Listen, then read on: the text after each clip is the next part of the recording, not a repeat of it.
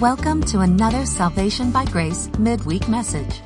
Salvation by Grace is the teaching ministry of Grace Christian Assembly, a Sovereign Grace Fellowship in Smyrna, Tennessee.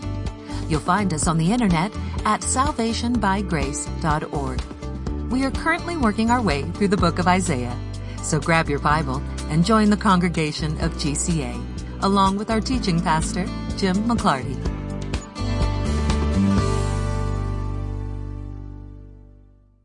Tonight we are beginning in Isaiah 13. Now, Isaiah 13 is the beginning of the next large section of the book of Isaiah. This next section covers the next 11 chapters. And what separates it is that this is Isaiah prophesying against Gentile nations.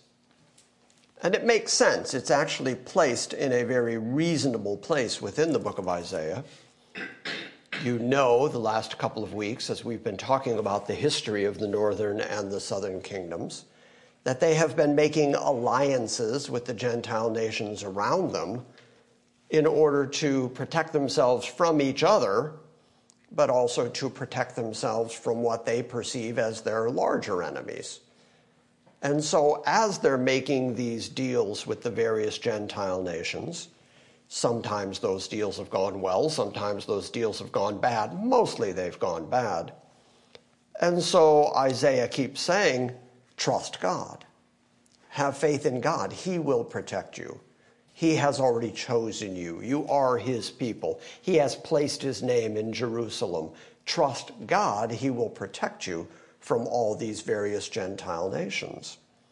So these prophecies that begin in chapter 13 against the various Gentile nations are designed for the purpose of saying, this is what God is going to do to all these nations. They're going to rise and then they're going to fall.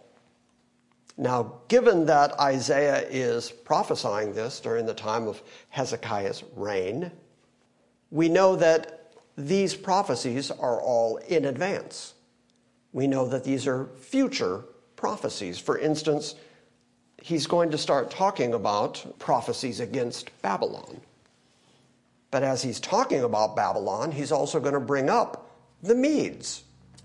Well, now we're talking about 100 years in advance. It's very much like later on in the book of Isaiah chapter 45. That's where we see that Isaiah predicts Cyrus the Mede 150 years in advance, calls him by name, and says that he is going to be the person responsible for allowing the Jews, the Judahites, to go back and rebuild their temple and rebuild their city. And sure enough, that's exactly the way it turned out. Over the course of human history, there have been a lot of different nations, and those various nations have looked to various different gods, gods after their own creation, their own making. And then they decide that when good things happen, that's their particular god, who is the watchman over their particular area. Like when we were studying Paul in Athens, we saw that the chief temple in Athens was the home of Athena. Why it was called Athens? Because she was the primary goddess of that whole city. Even though the city was just riddled with various different temples and gods, Athena was the one that everybody looked at as she's the protector of our city. And that was very common among different people groups. They would have various gods. Some people, like the Egyptians, the Romans, the Greeks, had whole pantheons of gods, but they still had a primary god. They still had Thor, or they still had Ra, the sun god. They would have primary gods, and then they would have lesser gods who were in charge of lesser things. This is all why Yahweh is referred to as the God of Israel, because you would have the gods of Egypt, you would have the gods of the Romans, the gods of the Greeks, and then you have Yahweh, the God of Israel, the God of the Israelites.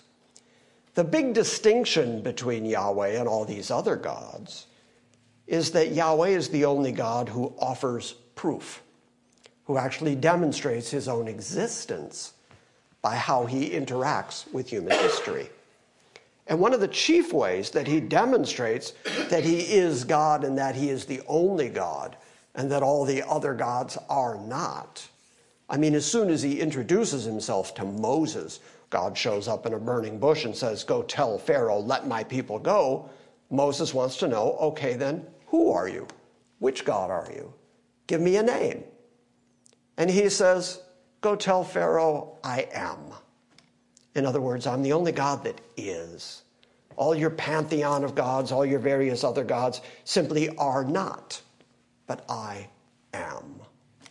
And so one of the ways that God demonstrates that he is the only God who really is God, one of the ways that Yahweh shows himself in human history is by doing the very thing we're about to read. He prophesies what's going to happen in the future, and no other respected religious literature in the history of the world does that.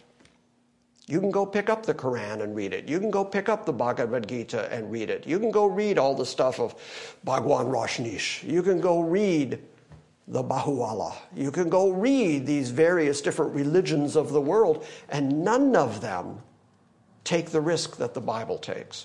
And that risk is to predict the future in advance. So much so that the critics of the book of Isaiah claim that from chapter 40 forward, it couldn't possibly have been written by the same Isaiah, the son of Amos, who introduces himself and keeps naming himself all the way through this book. They say it can't be that guy because we know when he lived.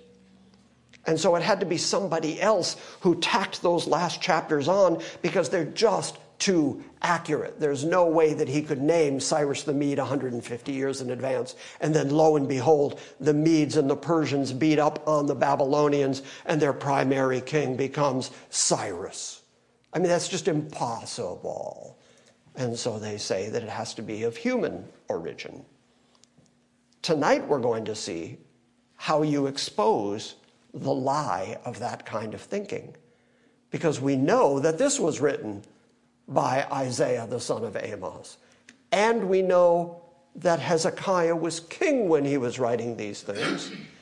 And we know that he is predicting the fall of Babylon and then going to jump past the immediate fall of Babylon, which is going to happen under the Assyrians. He's going to leap forward and mention the Medes, who are going to assault Babylon, overtake Babylon completely, and that's going to happen long after Isaiah's dead.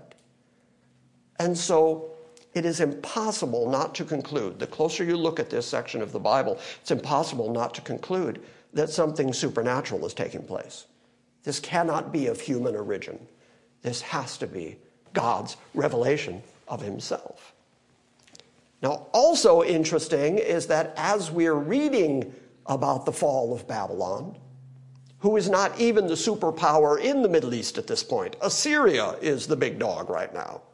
Babylon's going to rise, but Assyria's actually going to go conquer Babylon before that happens. And then the Medo-Persians are going to come in and conquer Babylon, just like Isaiah says. But as he is predicting these things, he's going to use day of the Lord language. Now, we've been talking about the day of the Lord. A couple of weeks ago on a Sunday morning, we talked about the day of the Lord so that we could understand the wrath of God, so that we could hear the very good news that we are not appointed to wrath. So by now, you should at least have a passing familiarity with what the day of the Lord is. When we were talking about the day of the Lord, I read a bit of Isaiah 13 to you, just so that you could get a feel for what the day of the Lord is. This day of the Lord language is going to be applied in Isaiah 13 to the fall of Babylon. In Ezekiel applies this same language, this same imagery of celestial disturbances and the wrath of God to the fall of Egypt. And so that has caused some people to say, well, then that must be figurative language. Because after all, when Babylon fell, when Egypt fell, the sun and the moon did not go dark. Stars did not fall from the sky. So therefore, it must be all figurative. So we're going to have to deal with that as well as we work our way through Isaiah 13 and really through the next 10 chapters after that. By the time we get to Isaiah 14, you're going to see Isaiah talk to the king of Babylon and talk right through him to Satan behind him. It's fascinating stuff because he starts out talking to the king of Babylon and then talks to the demon that possesses him. Fascinating stuff. Now, as we've been looking at these kind of prophetic things the last several weeks, I have emphasized to you how Old Testament prophecy works, how Old Testament prophets would see future events and would compress them into one event. The example that I've given over and over is Isaiah saying, "Unto us a child is born, unto us a son is given." Okay, that actually happened. And then he says, "And the government will be on his shoulders." That didn't happen. Jesus did not take up the reins of government. But we know from all the prophets that he will. He's going to return to establish his kingdom. He's going to return to rule from Jerusalem. All the Gentile nations are going to flow to him, and he's going to rule with a rod of iron. That's all biblical language. That all has to happen, but it didn't happen during his first incarnation. But when Isaiah saw it, it was all part and parcel of one big thing. Only the course of time demonstrates that these things are separated. So I gave you the example of looking at a mountain range in the distance and thinking, gee, that just looks like one range of mountains.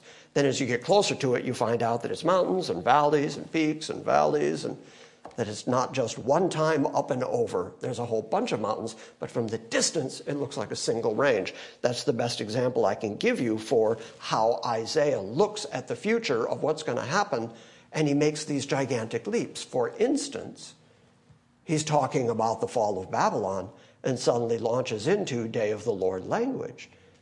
And then that Day of the Lord stuff doesn't actually occur, but Jesus walks on the planet, picks up that same language, casts it into the future from him, and says that's still yet to happen. So we've got Jesus' own authority, as I'm going to show you tonight. I'm just introducing still. I'm just getting you used to where we're going here. Jesus himself takes that language, quotes directly from Isaiah 13, and casts it out into the future. And he quotes the section of the Day of the Lord language.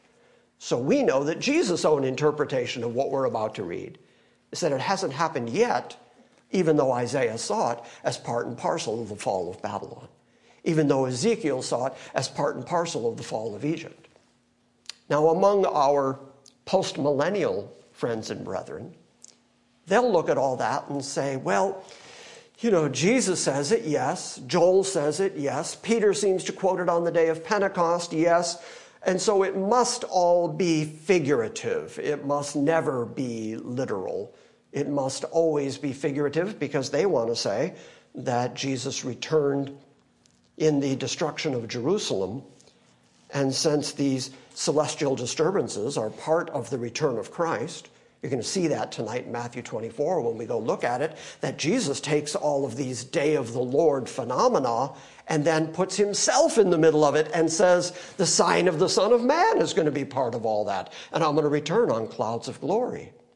Okay, so he inserts himself into the Day of the Lord stuff.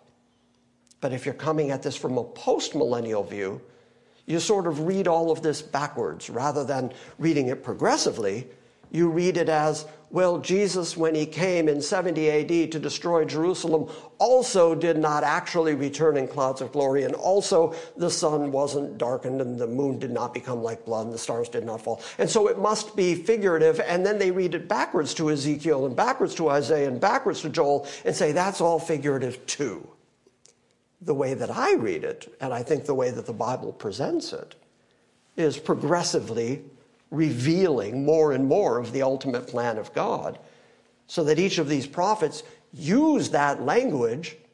Jesus comes on the planet, also uses that language, and then you get to the book of Revelation, 92 AD, and he casts it out into the future. So I see it as literal circumstances, literal disturbances that are going to happen because Jesus places his own return and the sign of his return right in the middle of all that. So if you say it's figurative, then you have to say Jesus is figuratively coming back. But I believe he's literally coming back, and I believe he's literally coming back as a judge. And so The problem, that I have so frequently with the idea of taking things in a non-literal fashion or an allegorical fashion is that if you start reading the Bible allegorically, there's really no place to stop. You can start allegorizing everything. And I contend that if the Bible doesn't mean what it says, then we don't know what it means, because the meaning changes depending on who's interpreting. And they can come up with anything. So in order for there to be any unanimity of thought and understanding of the Bible, we have to read it for what it actually says and then apply our understanding to what it actually says, as opposed to saying, now it says this, but what it means is, and then you get some wild interpretation that is nothing like the words that were on the page. So what I hope to also demonstrate tonight to you is that there is this consistency to this language, and even though it didn't occur in a physical sense at the time of the fall of Babylon, the fact that Jesus and John, and by the way, Matthew, Mark, and Luke all record it, the fact that they all cast it into the future yet, means that it is a literal circumstance. It just hasn't happened yet. Make sense? Yes. But Isaiah saw it as all one big thing. So of course he'd bring it up that way. Of course he'd stick it in that prophecy, because he sees the judgment of God, the day of the Lord, as one big thing. Over the next 11 chapters, we're going to see 9 different Gentile nations mentioned. And actually, this prophecy comes in its right chronological place, because if we're talking about Hezekiah's reign, when Isaiah would have been saying these things and writing these things, then the nations of Western Asia, the ones that are on the Tigris and on the Euphrates River, they're at that point starting to rise up and become more menacing and becoming more powerful there in the Middle East. And at the time that Isaiah is writing, as I've mentioned already, Assyria is the chief nation. But he starts writing about Babylon, because that's who's coming. And actually, that's who the southern kingdom, the Judahites, that's who they're going to be captured by. The temple is going to be destroyed by the Babylonians, by the Chaldeans, and they're going to go into servitude in Babylon. But then Isaiah predicts that Babylon is going to be taken over by the Medes and the Persians, and Cyrus is going to be the chief Persian who lets them come back and rebuild their temple, and that takes us into the time of Ezra and Nehemiah, and it all happened exactly like is predicted here on the end of Isaiah, proven by the fact that the critics of Isaiah continue to say he couldn't have written it, it's just too accurate. These are the same people who complain that the book of Daniel couldn't have been written by Daniel. It had to be a late-date forgery because it's just too accurate. And yet all the evidence, including the Qumran caves, all the evidence of the Dead Sea Scrolls is that Daniel really is an ancient book. And if that's true, then the Bible continues to be the only piece of religious literature in the history of planet Earth that risks telling you what the future is, and only a God who actually is could do that. Get it? That's why no other gods do it. That's why no other literature does it. God does it so that he can prove, look, I'm God. I'm in charge. I'll tell you what's going to happen. Yes, sir. A prophecy that is just too accurate is exactly what we would expect from an almighty sovereign God, which proves the point. Which proves the point. Exactly. Yeah, it can't be real because it's too accurate. So when Isaiah wrote these messages, Assyria was about to attack the Syro-Palestine area. The culmination of these Assyrian attacks comes about when Sennacherib, the king of Assyria, sacks the city of Babylon in 689 BC. Now, since we know that's when it happened, we know that Isaiah was dead and gone. So then, maybe what Isaiah is referring to here is this immediate fall of Babylon at the hand of the Assyrians coming up in 689, demonstrating that Babylon, which was the greatest city of its day, was not immune to the advancing Assyrians. But since this prophecy also includes the reference to the Medes, then he's also talking about the fall of Babylon to Medo-Persia, which actually happens in 539 BC. So whether he's talking about the immediate fall of Babylon to the Assyrians or the ultimate fall of Babylon to the Medo-Persians, either way, it's still a prophecy. It's still future to Isaiah. And they both actually happen. So Isaiah has this very accurate batting average going on. There's three great writing prophets of the Old Testament among the major prophets. You know the difference between the major and the minor prophets? The flat third. And I'm so sorry. And yet you knew that was coming, didn't you? Yeah. Musical joke that two people got.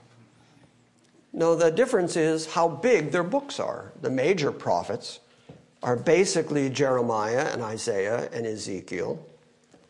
And they all write about God's judgment on Gentile nations. So even though God is the God of Israel, he's also the God of the whole world, because he is able to predict and then judge Gentile nations who are powerless to resist his judgment when it occurs. He brings up nations. He takes down nations. He brings up kings. He takes down kings. And he does all that for the benefit of his people Israel, which is really good to know that the God who is in control of history does things with the benefit of his people in mind. If that is the God who's got your back, you're going to be okay. Babylon shows up a lot. In fact, Babylon shows up all the way into the book of Revelation. So either Babylon is going to be rebuilt. I don't know how many of you remember this. I'm old enough to remember it, but Saddam Hussein for a while was trying to rebuild Babylon. But the Bible says that it wasn't going to be rebuilt. So despite Saddam Hussein's best efforts, never happened. He ends up hiding in the dirt somewhere, and Babylon is not built yet. And yet, when you get to the book of Revelation, you read about this future fall of Babylon, whether that is the Babylonian system or whether that's the Babylonian gods or whether that's the actual city of Babylon. There are curses in the book of Revelation directed at Babylon, implying that it is an actual physical place. So Babylon looms very large, and when we read about these prophecies of Babylon here, you're going to start feeling that foreshadow of Babylon to come. And as I said, along the way, we're going to read about the day of the Lord, the time of God's judgment and fierce anger, which all prefigures the ultimate day of the Lord, when all the nations are going to be judged and are going to suffer God's wrath. So the language that's in chapter 13 makes it obvious that Isaiah sees the continuation of God's judgments against these Gentile nations, and he sees it as one large prophecy. It's just separated by time in our view. Okay, I think that's adequate for introduction. Let's start reading. Chapter 13 of the book of Isaiah starts with God amassing an army to himself. Hang on to that language, because that's language that you're even going to see in the New Testament, this idea that God is going to assemble the nations for warfare. This is the oracle, this is the vision concerning Babylon, which Isaiah the son of Amos saw. Okay, now there's no question about this is still the same guy who wrote the beginning of the book. So the very fact that he predicts the future accurately in advance is undeniable.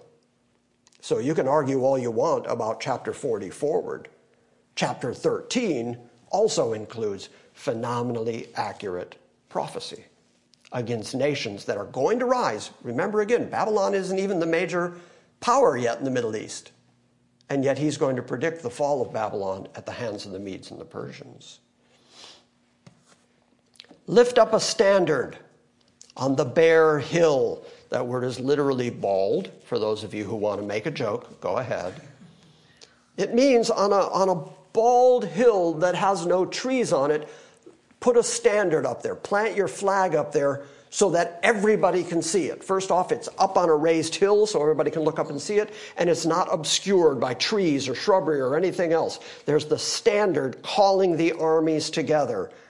Plant your flag, plant your standard on the bare hill, and then raise your voice to the armies here. Wave your hand that they may enter the doors of the nobles. In other words, the nobles, the kings, the mighty and the powerful people think that they're protected behind their doors, but God is going to amass an army that's going to break down the doors of the mighty and the powerful.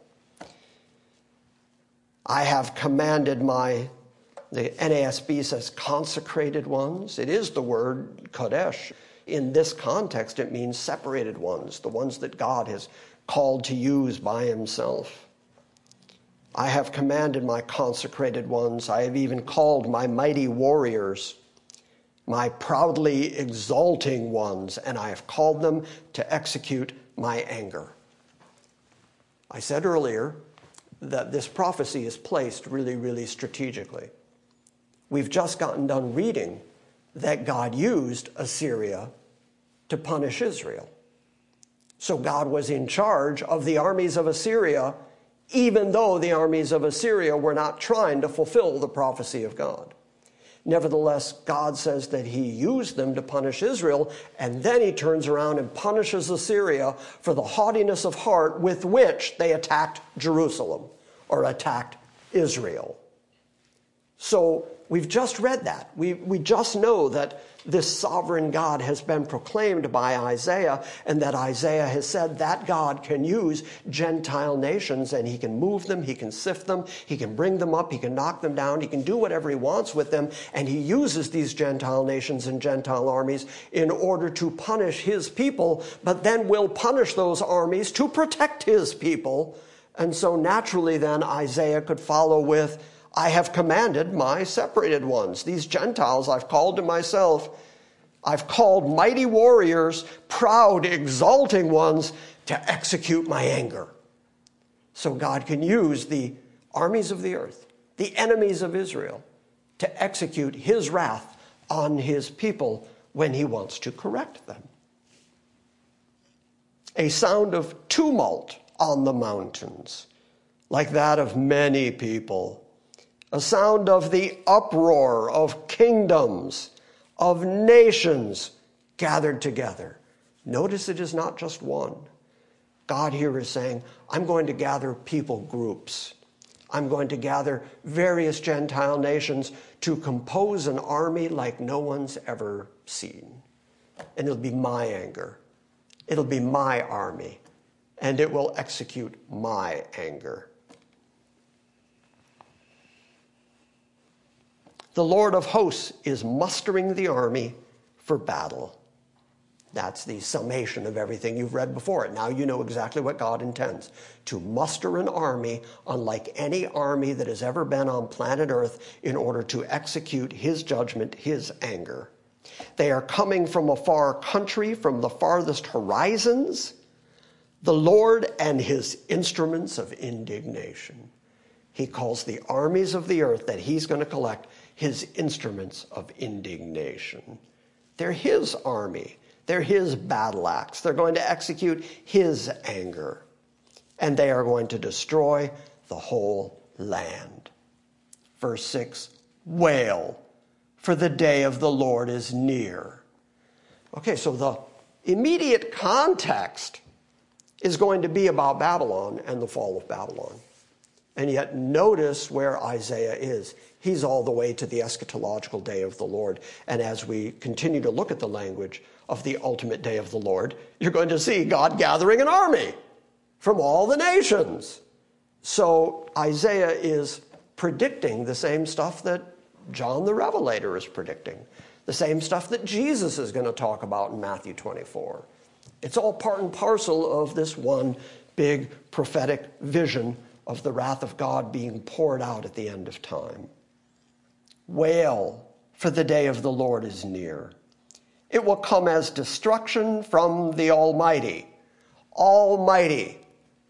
El Shaddai. Almighty. If he has all the might, how much might does that leave over for you? Nothing. None.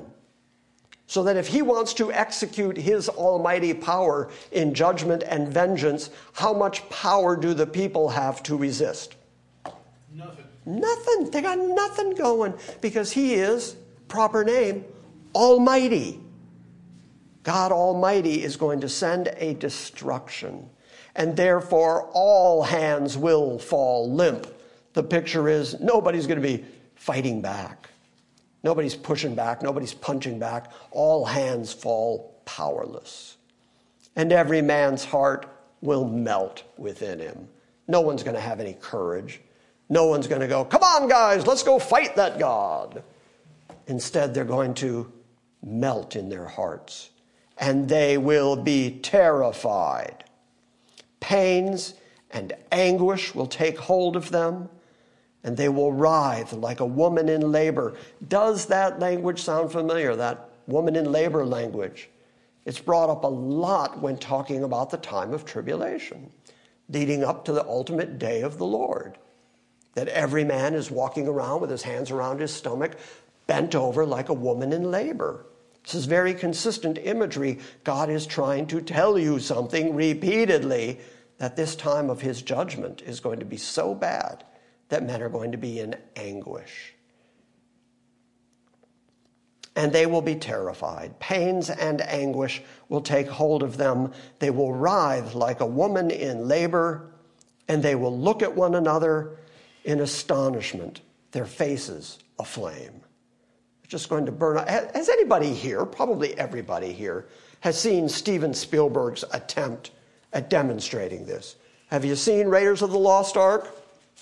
At the end, when they decide to lift the cover of the ark and the fire of God comes out and men's faces just melt, Steven Spielberg, a Jew, taken a shot at trying to demonstrate what this is talking about. Men's faces aflame and just melting away. They will look at one another in astonishment, their faces aflame. Behold, the day of the Lord is coming, cruel, with fury and burning anger, to make the land a desolation. He will exterminate its sinners from it. Now, starting at verse 10, we get into what I referred to earlier as the celestial disturbances. This particular imagery of even the heavens being disturbed is imagery that we find through the whole rest of the Bible. I already mentioned to you that Ezekiel uses this same language when referring to the fall of Egypt. But let's start by reading it and then look at a couple places just so you get a feel for the fact that this is thematic, but you'll also see that Jesus and John cast it out into the future. So this whole description of this day of the Lord, this time of terror, this time of horrible trouble, this time of desolation hasn't happened yet, even though it's described in the context of the fall of Babylon and the fall of Egypt. It's actually ultimately about the eschatological end and the day of the Lord and the time of trouble such as never was or ever would be again. Now you start to get some sense of why Daniel would use that language and why Jesus would use that language and say, yeah, I know you've had a bad time. I know tribulation, I get it. In the world you'll have tribulation. But that's nothing like the tribulation, the great tribulation, a time of trouble such as never was or ever will be again. It's another one of the reasons that I don't agree with the postmillennial notion that it happened in 70 AD, because a whole lot of other really bad things have happened since then. Hitler, a whole lot of bad stuff has happened to the Jews since 70 AD. But Jesus said it's a time of trouble such as never was or ever would be again. Jeremiah picks it up and says it's the time of Jacob's trouble. So we know now who the recipients of that trouble are. This is God correcting his people Israel the same way he did when he brought the Assyrians down and used them to punish his people. So this is a pattern of how God works. Verse 10 says, "For the stars of heaven and their constellations will not flash forth their light. The sun will be dark when it rises, and the moon will not shed its light. And thus I will punish the world for its evil and the wicked for their iniquity. I will also put an end to the arrogance of the proud, and I will abase the haughtiness of the ruthless." Now, if you're going to argue that verse 10 has already occurred in some allegorical, symbolic way, if you're going to argue that in some symbolic way the stars of heaven, all the constellations did not flash forth their light, the sun is dark, and the moon is not going to shed his blood, but that doesn't literally describe the sun, moon, and stars that are in the heaven. It's describing some allegorical, symbolic kind of thing. Then what are you going to do about verse 11 when it says, I will punish the world for its evil and the wicked for their iniquity, and I'll put an end to the arrogance of the proud? That hasn't happened yet, and yet those two things are intimately connected. One and the other both have to happen together. And even if you argue that verse 10 has already been accomplished around, let's say, 70 AD in some sort of allegorical sense, you would also have to say that since then, God has completely abased the haughtiness of the ruthless. Has he done that yet? No. Have you found any arrogant people lately? Any haters of God on the planet still? Anybody still exercising their ego in order to take advantage of other people? Have you seen that anywhere? Well, if you have, that means that this has not happened yet. And yet Isaiah saw it as a real thing that is going to happen. Turn to Joel 2 for a moment. Let's see what Joel has to say about it, because Joel picks up this very same language. Joel chapter 2. I am really focusing on verse 10, but it's just impossible not to read before that. I mean, the first chapter just starts right out with this terrible devastation that's coming via all these locusts, and then there's going to be all this starvation. There's going to be these droughts. Starting in chapter 2, verse 1, blow a trumpet in Zion. So now you know where the locale is. We're talking about Zion. We're talking about Jerusalem. Blow a trumpet in Zion and sound an alarm on my holy mountain. Let all the inhabitants of the land tremble, for the day of the Lord is coming. Surely it is near, a day of darkness and of gloom, a day of clouds and of thick darkness. As the dawn is spread over the mountains, so there is a great and a mighty people. Who are these great and mighty people? It's the army God has assembled. He's gotten together all these Gentiles to create this army so that they can go attack Zion. Sound an alarm on the holy mountain.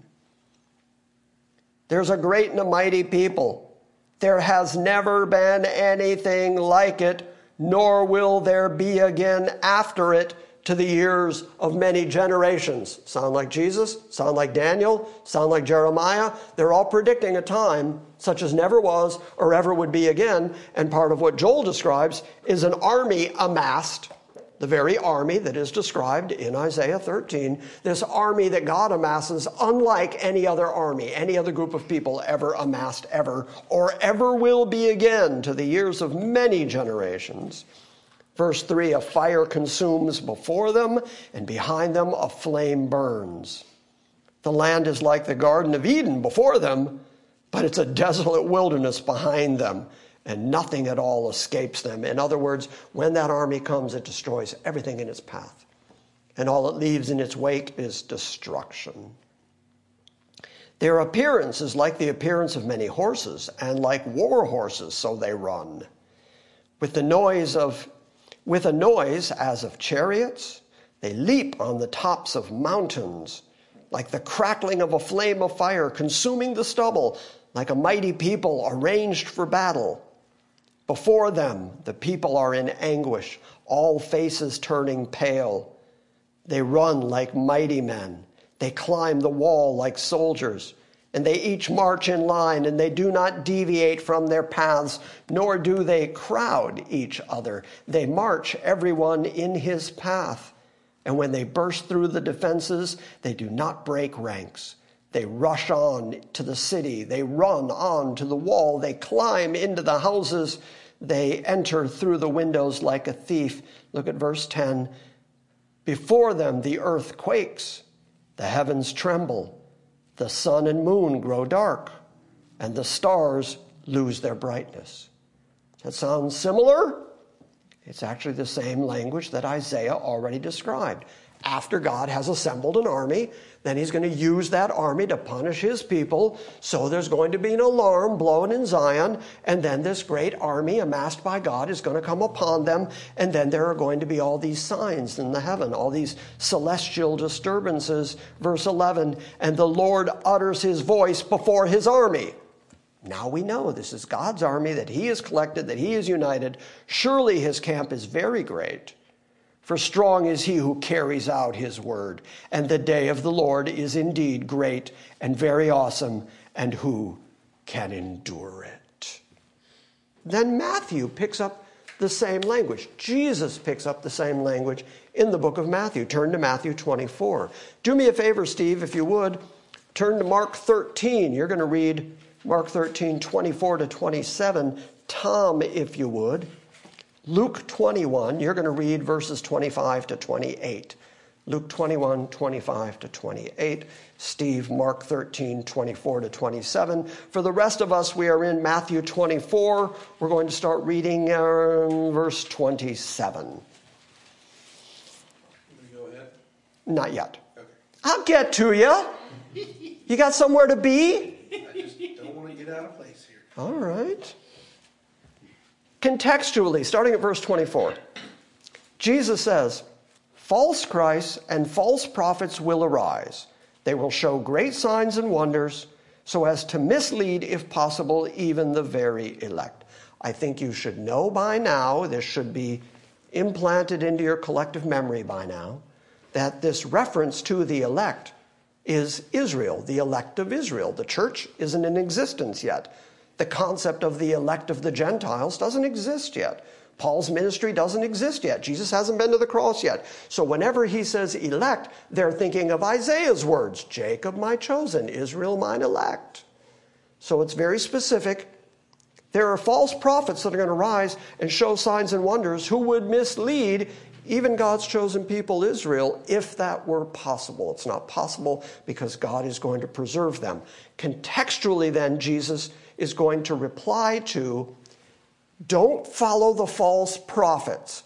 Even if you hear that Messiah is here on the planet, don't go look for him, because this is what it's going to be like when I return. Follow the logic. Verse 25, behold, I have told you in advance. If therefore they say to you, behold, Messiah is in the wilderness, don't go forward.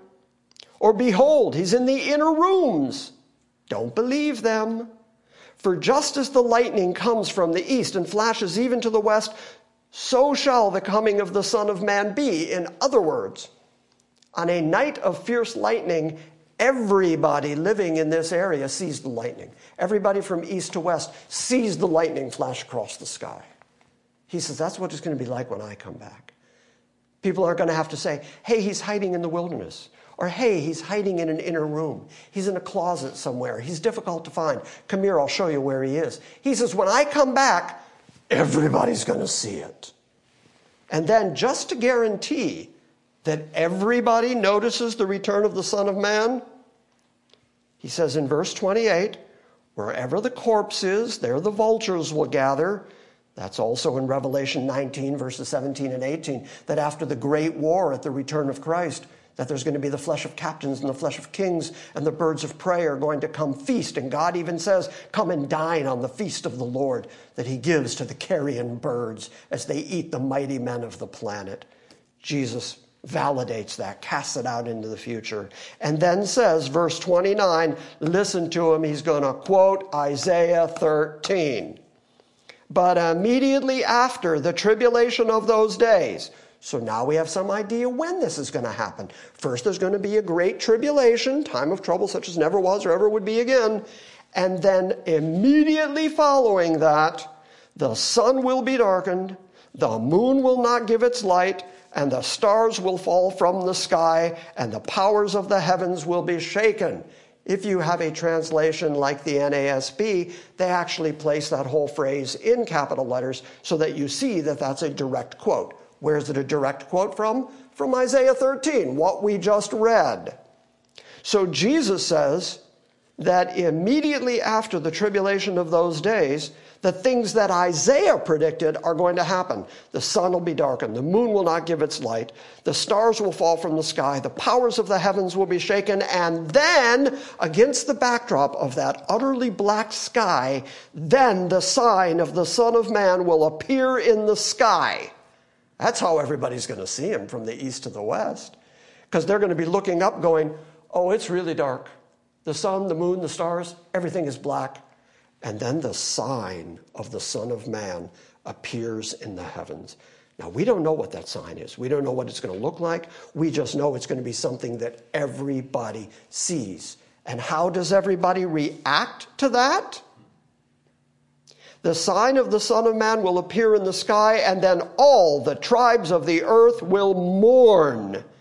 And they will see the Son of Man coming on the clouds of the sky with great power and great glory. When he left the planet, it says that he was enveloped by clouds and taken up off the planet.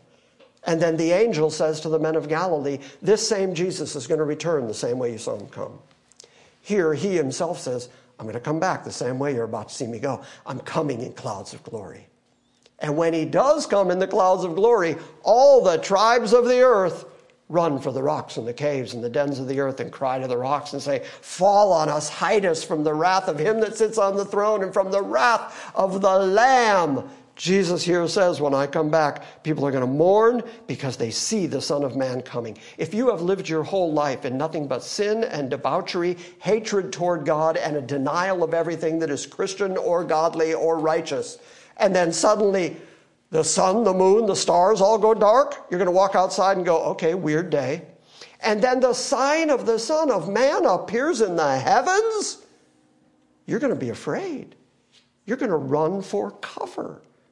Because suddenly the very one who you have always treated as an enemy is back, and he is the Almighty.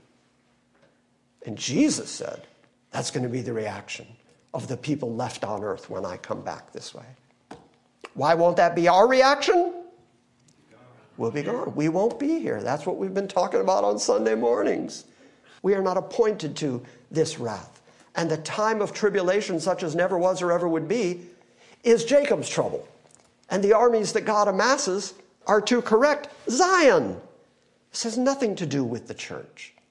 So Christ comes the first time to gather his church so that we meet the Lord in the air, and so will we ever be with the Lord. That is distinctly different from the sign of Christ appearing in the sky against a dark backdrop, and everybody left on the planet runs for cover and fear, and they're mourning and wailing. Those are two different reactions. There's the group that loves his appearing and the crowd that runs away from him when he appears. Got that?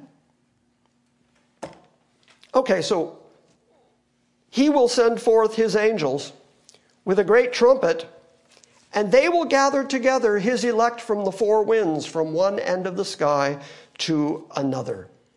We just recently went through Isaiah 11, and in Isaiah 11:12, and in Isaiah 27:12 to 13, and in Zechariah 2:6, and in Zechariah 7:14, we saw that same language where God said, I'm going to scatter you to the four winds of heaven. And he was talking to Israel. I'm going to scatter you to the four winds of heaven. Here the angel of the Lord comes with a great trumpet to gather together his elect. Who's that? Israel. And gather them from the four winds of heaven, the very place where God said, I scattered you.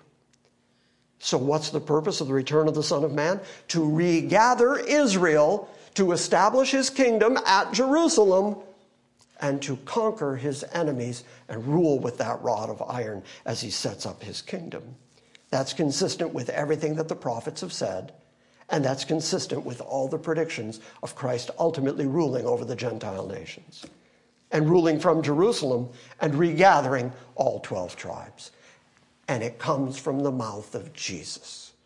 And if you don't know your Old Testament prophecy, you won't get all of those really important connections that all exist. He's quoting Old Testament prophets for you so that you know exactly where to go back and where to look so that you can draw all these very consistent conclusions. You need to know your Old Testament to understand even Jesus' words. Mark 13:24-27, that would be now, Steve. Mark 13, 24 to 27, we're going to read Mark's account of Jesus saying this same thing. And in the preceding verses, he also repeats what Matthew said. But in those days after that tribulation, the sun will be darkened, and the moon will not give its light, and the stars will be falling from heaven, and the powers in the heavens will be shaken. And then they will see the Son of Man coming in clouds with great power and glory. And then he will send out the angels and gather his elect from the four winds, from the ends of the earth to the ends of the earth. That's a very clear definition of what the four winds means. Some people will say, well, he gathers his elect from the four winds. So that's the church being gathered from heaven, from the four winds. Mark takes the time to say, no, from one end of the earth to the other end of the earth. And that's especially obvious if you go back and you look at the prophecies about, I will scatter you to the four winds, the four corners of the earth.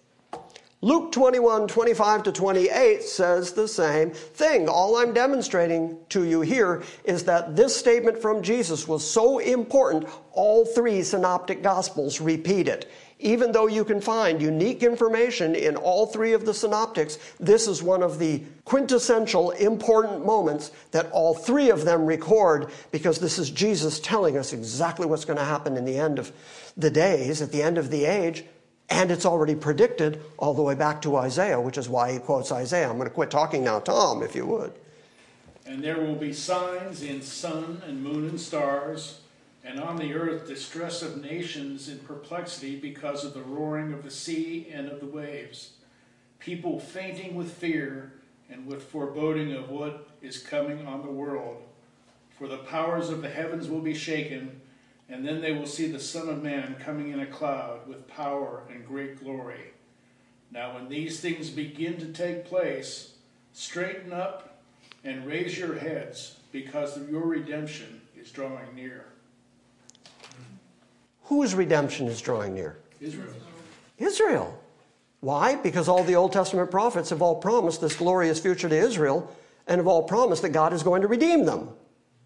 And God, we saw it last week, said, I'm going to take them a second time. I'm going to go redeem them a second time, and he compares it to how he redeemed them out of Egypt. So, of course, then, the promise would be, when you see these things starting to happen, look up, because your redemption is drawing near. That's Israel's promise. I've always heard it as the church's promise. When you see these things come to pass, look up, because your redemption draws near, like that's a rapture verse or something. It has nothing to do with the rapture contextually. You'll notice that it doesn't mention the rapture anywhere contextually there. This is Jesus promising the same thing that all the Old Testament prophets promised, which is the regathering, the restitution, the redemption of Israel that second time. Turn to Revelation then. Revelation 6 to begin with.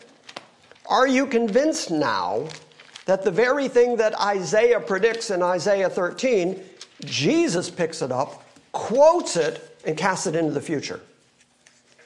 And that is why I keep saying this is progressive in its revelatory nature.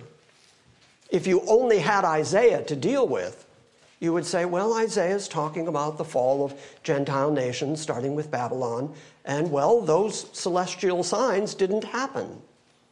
But the very fact that Jesus picks up that very language, quotes it directly from Isaiah, and then casts it into the future and sticks himself in the middle of it, means that it is still very literal in Jesus' mind. And if you say that it's only figurative, that the sun, moon, and stars are going to go dark, then you have to say the return of Christ is figurative, and that he doesn't come back in clouds of glory, and that the people on the earth aren't really upset about it, and because it's all figurative. It either means exactly what it says, especially considering how often it's repeated. It's repeated by Isaiah. It's repeated by Ezekiel. It's repeated by Joel. It's repeated, by the way, by Peter at the day of Pentecost. We just didn't bother to look at that one tonight. It's repeated by Matthew, Mark, Luke. Now we're going to read it in the book of Revelation, which, by the way, 92 to 96 AD, so that would be after 70 AD. So this isn't talking about the fall of Jerusalem. It is still a future event, a time of trouble such as never was or ever would be again, when the return of the Son of Man is going to occur on the planet. Revelation 6, we're just going to take a quick look here. Start at verse 9 of Revelation 6. When he broke the fifth seal, I saw underneath the altar the souls of those who had been slain because of the word of God and because of the testimony which they had maintained. They cried out with a loud voice, saying, "How long, O Lord, holy and true, wilt thou refrain from judging and avenging our blood on those who dwell on the earth?"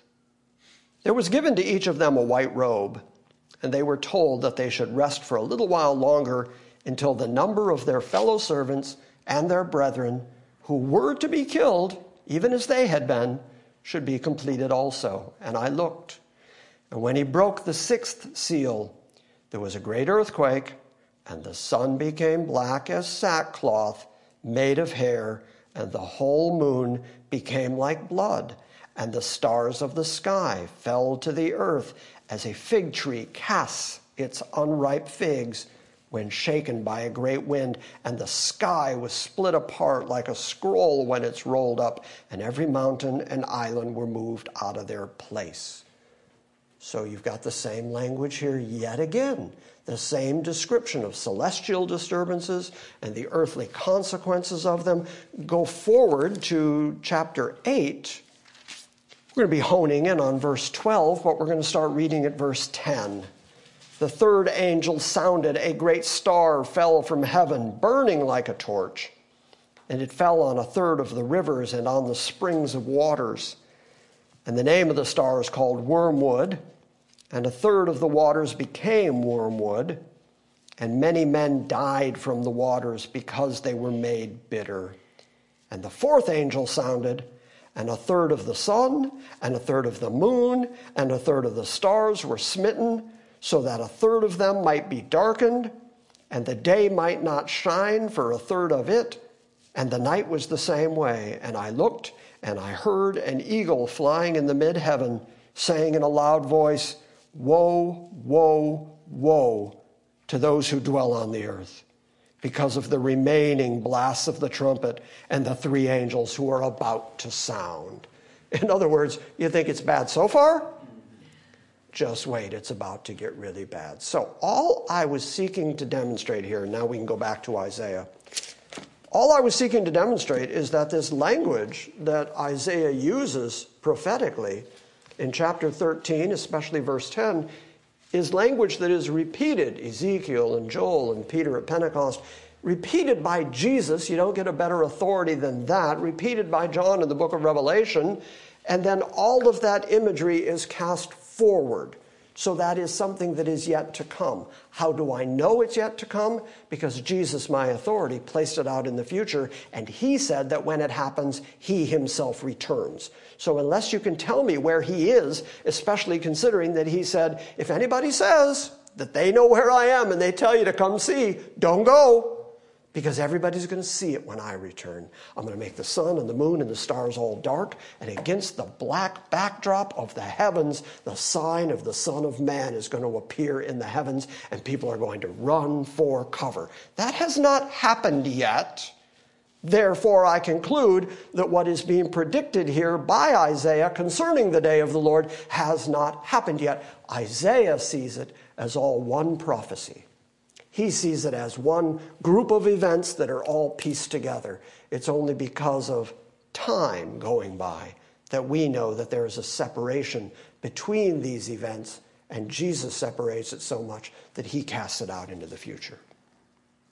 Thus, says verse 11, thus I will punish the world for its evil, and the wicked for their iniquity. I will also put an end to the arrogance of the proud, and I will abase the haughtiness of the ruthless. That has not happened yet, but it has to.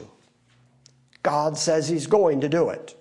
First person, I will put an end to the arrogance of the proud, has not occurred yet. That's how we know that the rest of this hasn't occurred yet. Verse 12, I will make mortal man scarcer than pure gold. I will make mankind scarcer than the gold of Ophir, which was the purest gold. Therefore, I shall make the heavens tremble, and the earth will be shaken from its place at the fury of the Lord of hosts. That's exactly what we just read in the book of Revelation. So then John casts it out in the future from 92, 96 AD. Still has not occurred, and you can't shoehorn that into 70 AD. Just doesn't work. Therefore I will make the heavens tremble, and the earth will be shaken from its place at the fury of the Lord of hosts, in the day of his burning anger. And it will be like that of a hunted gazelle, or like sheep with none to gather them. They will each turn to his own people, and each one will flee to his own land. In other words, everybody's going to run when this happens. That's what Jesus said. When they see the sign of man on the earth, they're all going to run. They're all going to mourn. They're all going to run to the rocks and the caves and the dens of the hill. Anyone who is found is going to be thrust through, and anyone who is captured will fall by the sword. Their little ones also will be dashed to pieces before their eyes. Their houses will be plundered. Their wives will be ravished. It sounds like a really bad time. Right from there, Isaiah leaps to, with all of that eschatological language, he leaps to, behold, I'm going to stir up the Medes against them, and they will not value silver nor take pleasure in gold, and their bows will mow down the young men, and they will not even have compassion on the fruit of the womb, nor will their eye pity children. And Babylon, the beauty of kingdoms, the glory of the Chaldeans' pride, will be as when God overthrew Sodom and Gomorrah. So that prophecy of the day of the Lord leaps straight to the Medes taking down Babylon. And that, as I said earlier, occurs in 539 BC, well after Isaiah is dead and gone. Accurate prophecy. I keep saying this over and over, so I'm going to say it one more time and then I'm going to let you go. What you see is a piece of the prophecy. When you look at the whole prophecy of Isaiah, you see this piece of it that was already accomplished. It was future to Isaiah, but it actually happened. You don't have to read your Bible to know it. You can go look at Middle East history. And it's a fact that Babylon fell to the Medo-Persians. That's why we know the date, because it actually occurred. Isaiah sees it as all one big prophecy. And being in that part of it has already occurred historically, accurately, physically, literally, in time, then that is the sure guarantee that the whole rest of it has to happen. That's the sure guarantee that the return of Christ is going to be the sun and the moon and the stars going dark and the sign of the Son of Man appearing in the heavens and man running for cover. And God is going to amass the army of the Gentiles, and he's going to use that to punish Zion, and then he's going to restore Zion, and he's going to send his angel out to collect from the four winds all of his elect and bring them back and establish the kingdom that every prophet in the Old Testament promises to Israel. And how do I know that all is going to happen? Because the first part already happened. It already occurred. Therefore, we know for sure it's all got to happen. You got it? Got it. Or you got to convince me that the Bible, which so far has a perfect batting average, hasn't missed yet, you got to convince me the Bible is wrong. That the Bible doesn't mean what it says. And you can't do that because it's way too accurate so far. And that means all the rest of it's coming, including he's coming back to get us. And that makes me happy. All right, questions? All right, say goodbye to the internet congregation. Bye.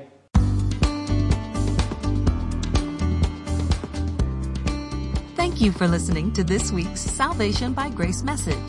We encourage you to visit our website at salvationbygrace.org, and we invite you to join us next time when we gather around the Word and study the sovereign grace of God.